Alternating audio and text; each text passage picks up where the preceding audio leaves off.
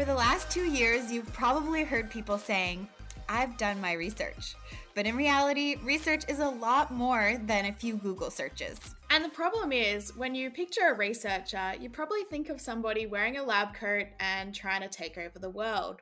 I'm Anna. And I'm Beck. We're two researchers wanting to break down these stereotypes in a fun way. Welcome to We've Done the Research podcast, where we chat to researchers about who they are, the amazing work they're doing, and why it's so important.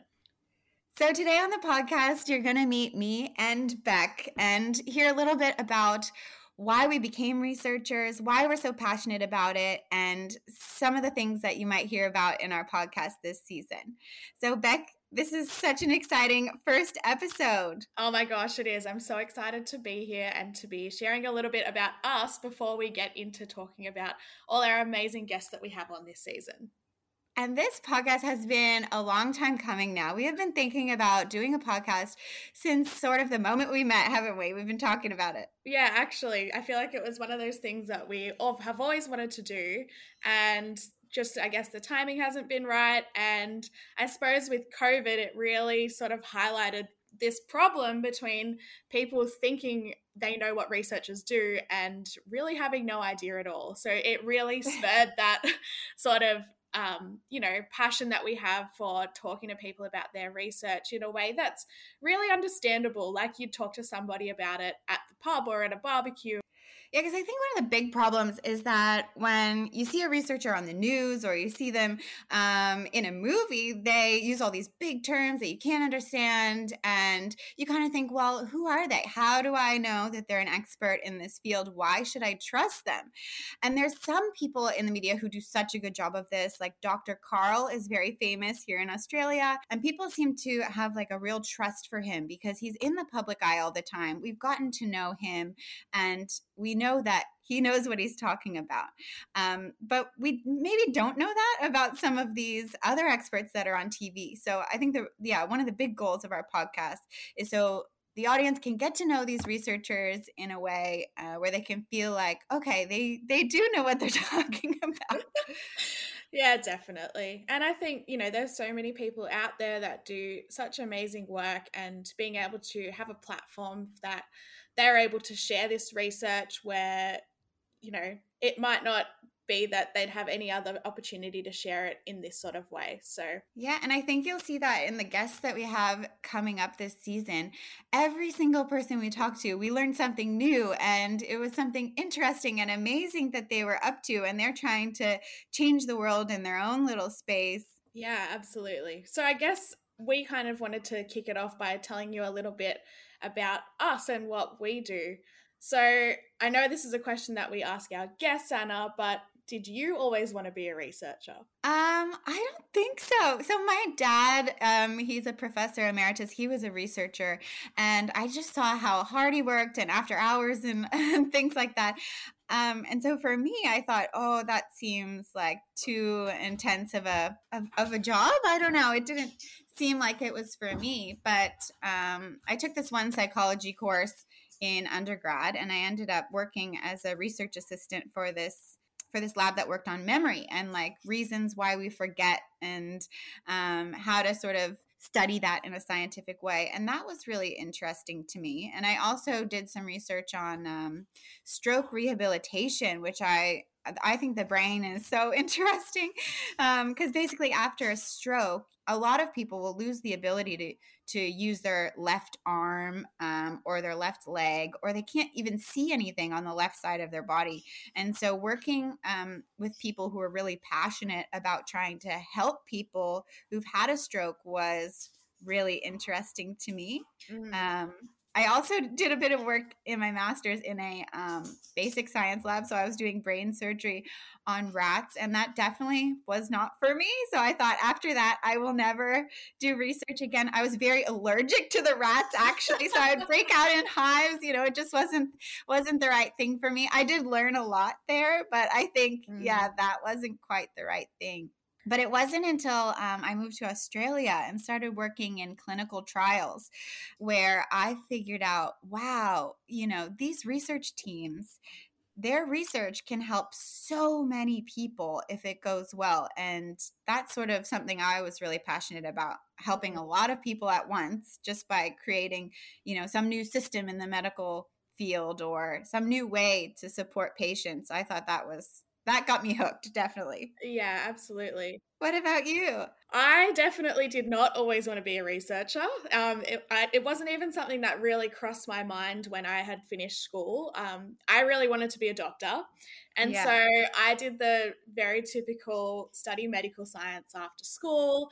And as much as I loved that course, I guess like it didn't really have that many career options. So yeah, I finished my undergrad and I worked in a pathology lab for a year or so.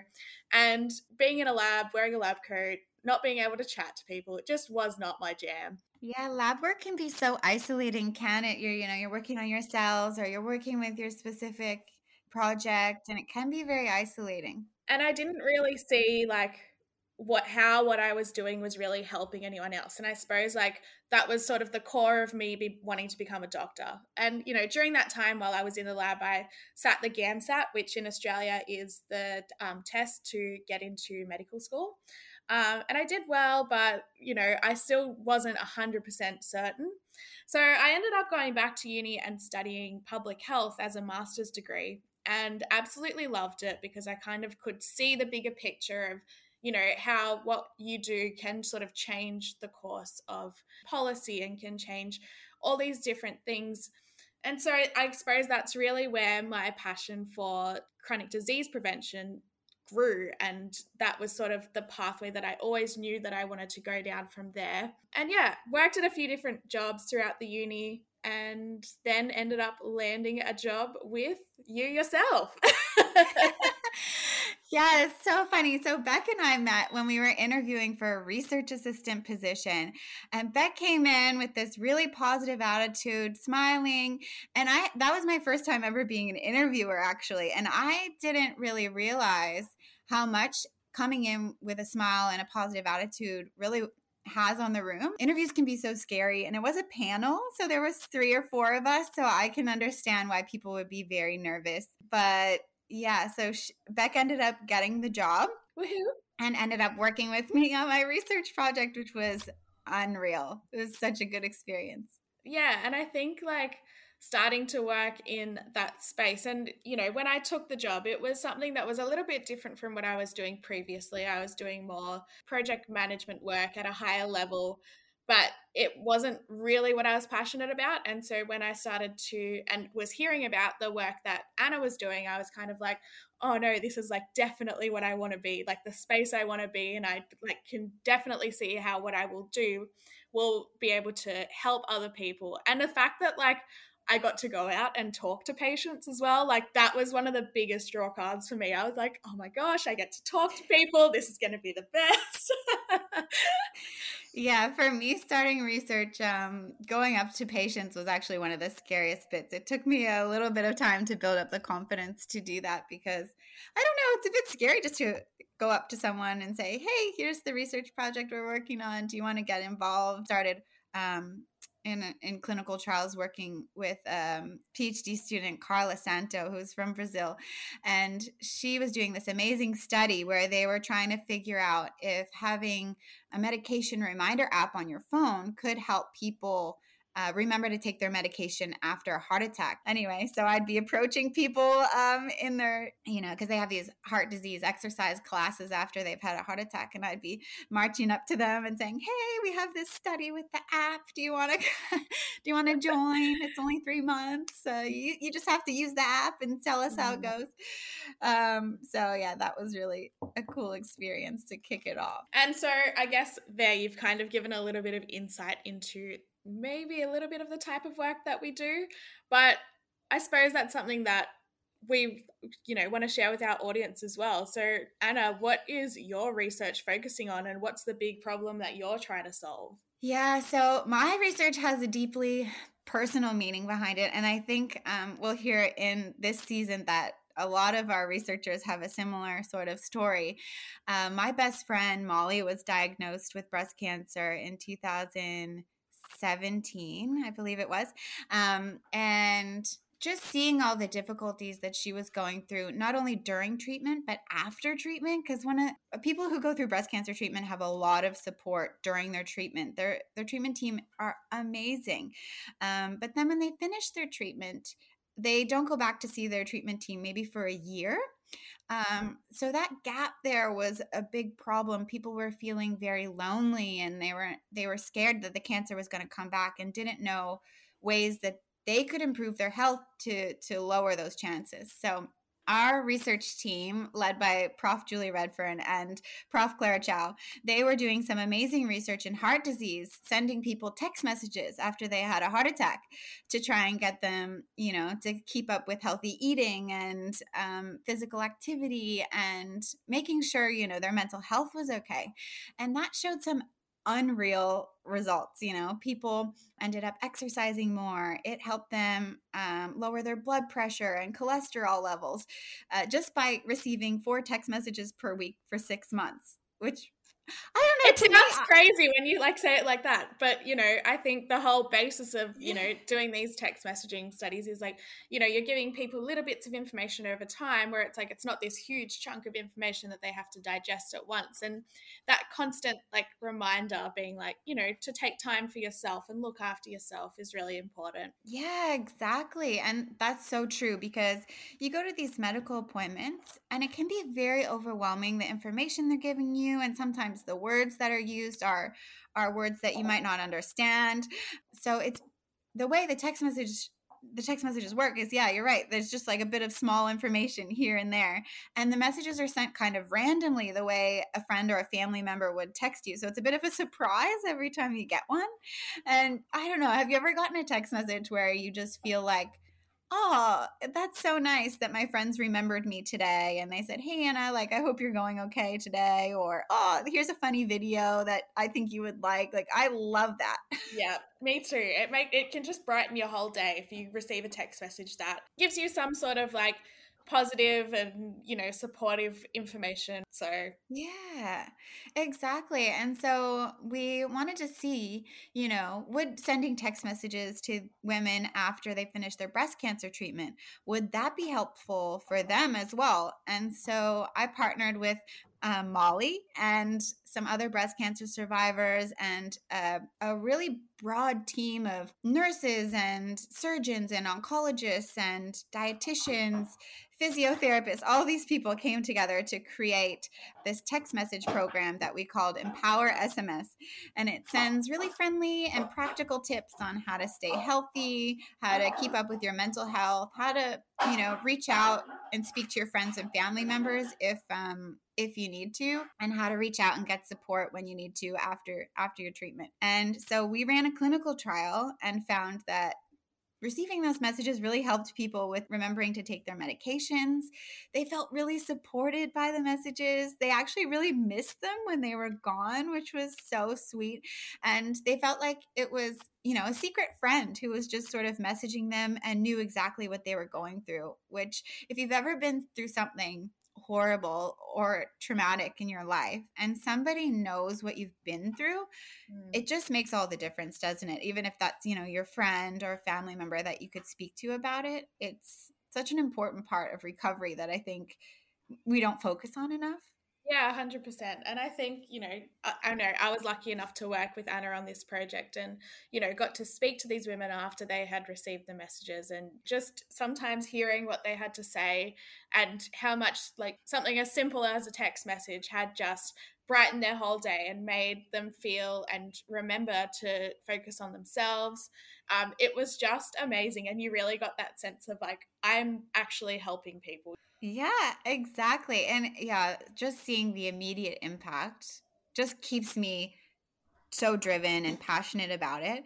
Maybe you want to tell people what happened actually during the COVID pandemic and how we did scale it up, or we did share it with everyone in Australia. Yeah, so during COVID 2020, March 2020, the lockdown started in Australia, and Anna and I were kind of sitting there and we're going, how are we going to keep doing our research? This is, a big challenge for us. Because the breast cancer clinics were all closing down. They weren't allowing Yeah. anyone into the clinics. All the support groups This was before Zoom. This was before any of Mm. that. So they were all shut down and people didn't have any support at all. So we thought, how we have this amazing program, how can we get it to people so that they don't feel so alone? Yeah, and so we very quickly sort of revised it to make sure that everything was COVID safe. So, any exercise tips were to do, at home workouts and giving them ideas for that sort of thing.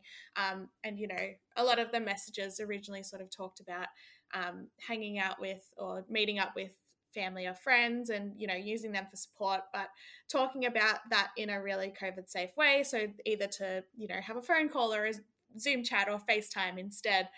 And we, promoted it on social media and we had 850 people, Anna, sign up. Is that correct?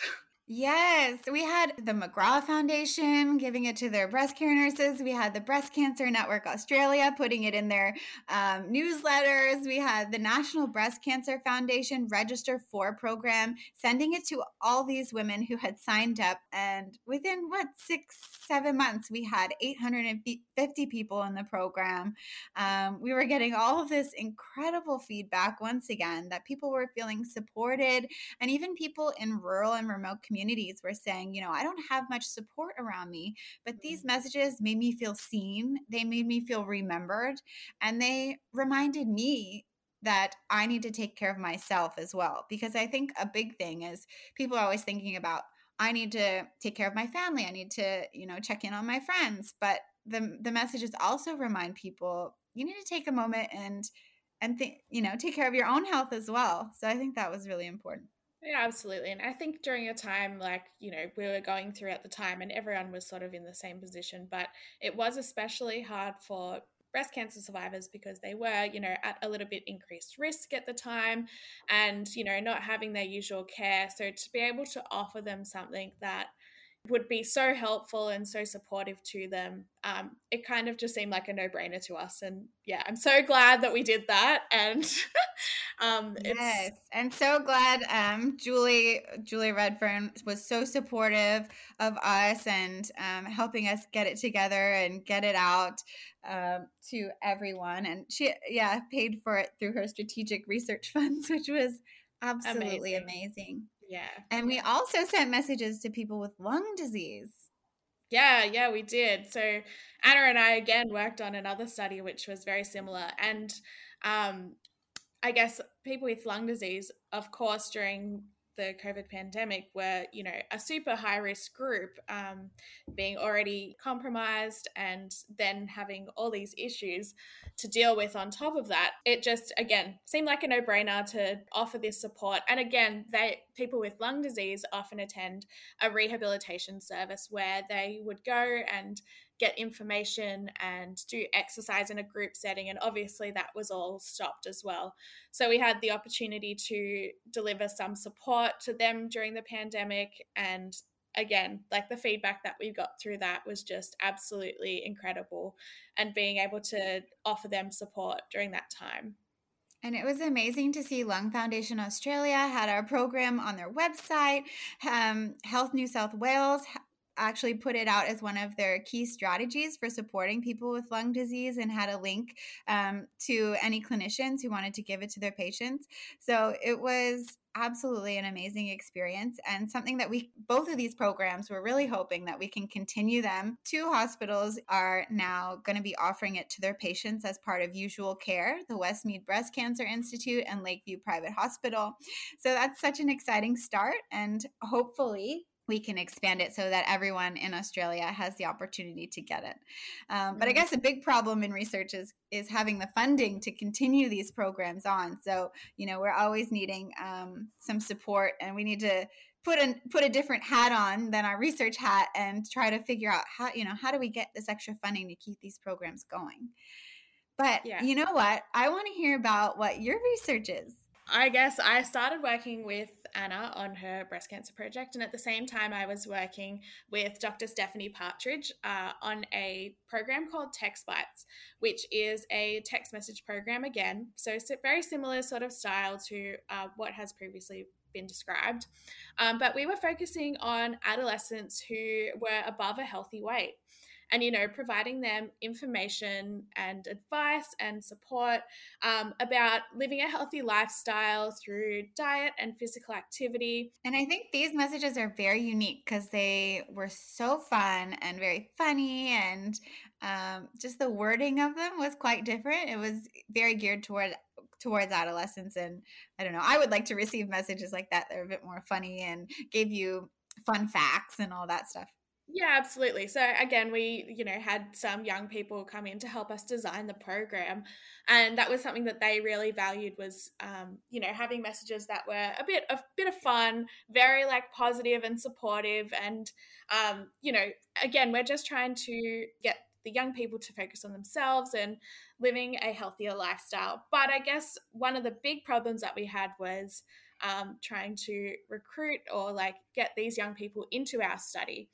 And we advertise on social media for this study. And we've had over 1,200 expressions of interest for the study, but, we just don't seem to be reaching the right people. And I kind of looked at this and I said, there are all of these young people who are wanting support. Like, there are all of these young people who, are wanting to receive something. And for young people, there's just really nothing out there that is accessible to them that they can sort of get on an everyday basis to be able to help them with their health. And I suppose, as well as a young person, you don't really think about all these sort of things, but it is really important, because if we don't establish these like good behaviors when they're younger, they're going to carry these poorer health behaviors throughout their life, and just leading to bigger problems when they become adults. And another thing, what you and Stephanie found in some of your research is, and I was involved as well, but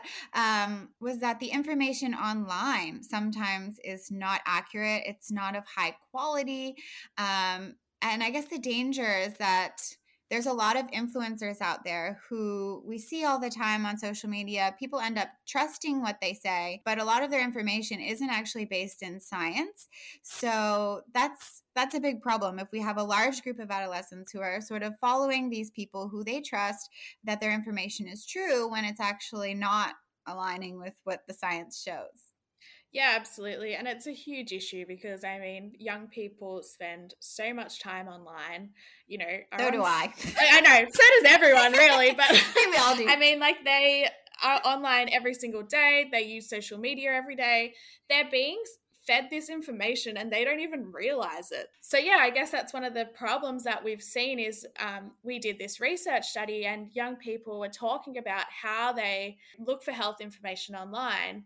And we saw that across social media, they're just being fed this information and they don't even realize it in sort of a really passive way. They say, oh yeah, everything that I want to know, it sort of just comes to me because, Instagram and TikTok, it's so customized. All the algorithms, yeah. Exactly. And so I know it's one of those problems that stay tuned because we'll come up with a solution one day, but it's still one of those things that we're trying to solve at the moment. Yeah, I guess that sort of comes to where my PhD research has led me. Yeah, I'm in my first year of my PhD now.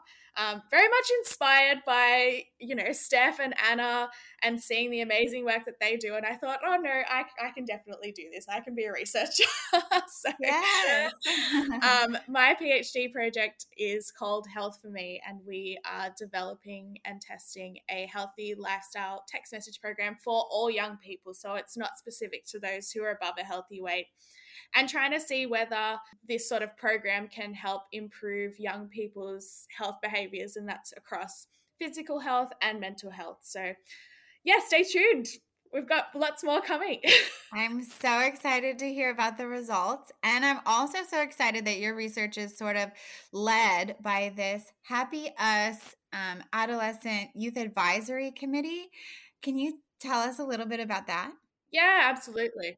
Late last year, we advertised on social media that we wanted to start this youth advisory group. And we had so many amazing applications from these young people, like who wanted to be involved. And so we selected 16 young people who are aged between 13 and 18, and they inform all of our research. So we chat with them on a monthly basis and get to hear their thoughts on what the top issues that young people have to deal with these days. At the moment, they're helping us to like design the text messages, which is just awesome. So what topics have come up so far? Like, what are they telling you that they're really passionate about? Yeah, so I guess like it's a lot of things that we have also found. So I guess physical activity is a huge one. Yeah, one of the big things we've found is that the impacts that COVID has had on these young people as well, it has just been huge. And it's sort of one of the threads that like underpins everything that they talk about in terms of diet and the food industry. Marketing to young people and online food delivery has been a huge one as well. Yeah, we'll hear a little bit about that in our episode with Cece Gia, who is specifically studying the impacts of online food delivery on young people, which is fascinating. So fascinating. And yeah, I guess a lot of it comes down to social media and body image and sort of what's being portrayed as healthy and is it actually healthy? It's so complex and there's so much going on. So yeah, being able to design something with them that will help them to improve their health and tackles the issues that they see on an everyday basis, I think is just amazing and so important. And yeah, we really couldn't do it without them. That is so amazing. Yeah, I think research is really moving towards this idea of you have to have whatever population you are studying, they have to be involved in designing your research or else there's no point because that's who you're ultimately trying to help. And if you don't know what they want and what they need, you know, your research isn't going to end up helping. I mean, it may or may, you know, on the off chance it does, but a lot of the time it might not. Yeah. So having people actively involved from the very beginning and sort of guiding what your research is and how it's going to go is so important. I think there's a lot of work that, you know, Anna and I are doing in the background. And I suppose our projects are both in this sort of digital health space. And yeah, it's very exciting to have that and be able to move it forward. And I guess you guys can follow us on Twitter to see our research as it comes out. One of the other things that we talk to our guests about, Anna, is, you know, their peak and pit, what they find is the best and worst part about being a researcher. So for you, what's the best part? The best part by far is seeing the direct positive impact I'm having in people's lives. I did not realize how much a simple text message could really change someone's outlook on their recovery and how much it could really help. And it's been just an absolutely amazing experience. And especially having my best friend involved in the project the whole time, it was just so meaningful. She's a co-author on my papers and it gives me the warm fuzzies just thinking about such a positive impact we're having.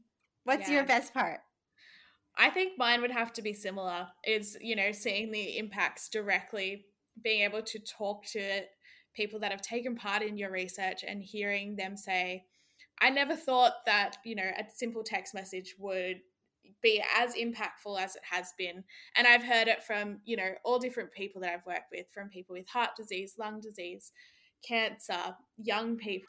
It's sort of this universal experience that, and of course it's not for everyone, but, you know, for the people that you can help, it's just amazing to hear that what I'm doing is helping people. And I suppose at the crux of it, that's always what I wanted to do. So yeah, it's really warm and fuzzies is like the best way to describe it. I think so too. Oh my gosh. Okay, and what is your pit? What's the worst bit? I think, and it's not so much of a pit, I guess, like having to be resilient all the time. I guess. Yes.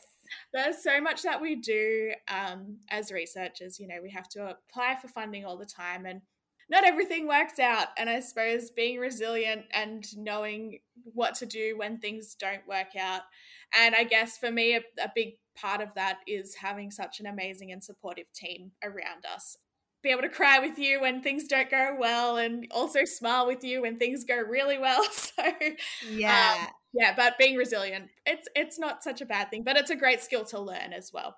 It's definitely a good life lesson, how to manage rejection, how to manage constructive feedback, definitely from a whole range of different people is so important. But I definitely think that's another one of my peaks is our incredibly supportive team. Our team is just absolutely incredible and really, really help us. Anna, what about for you? What's your pit? What's the worst part of being a researcher?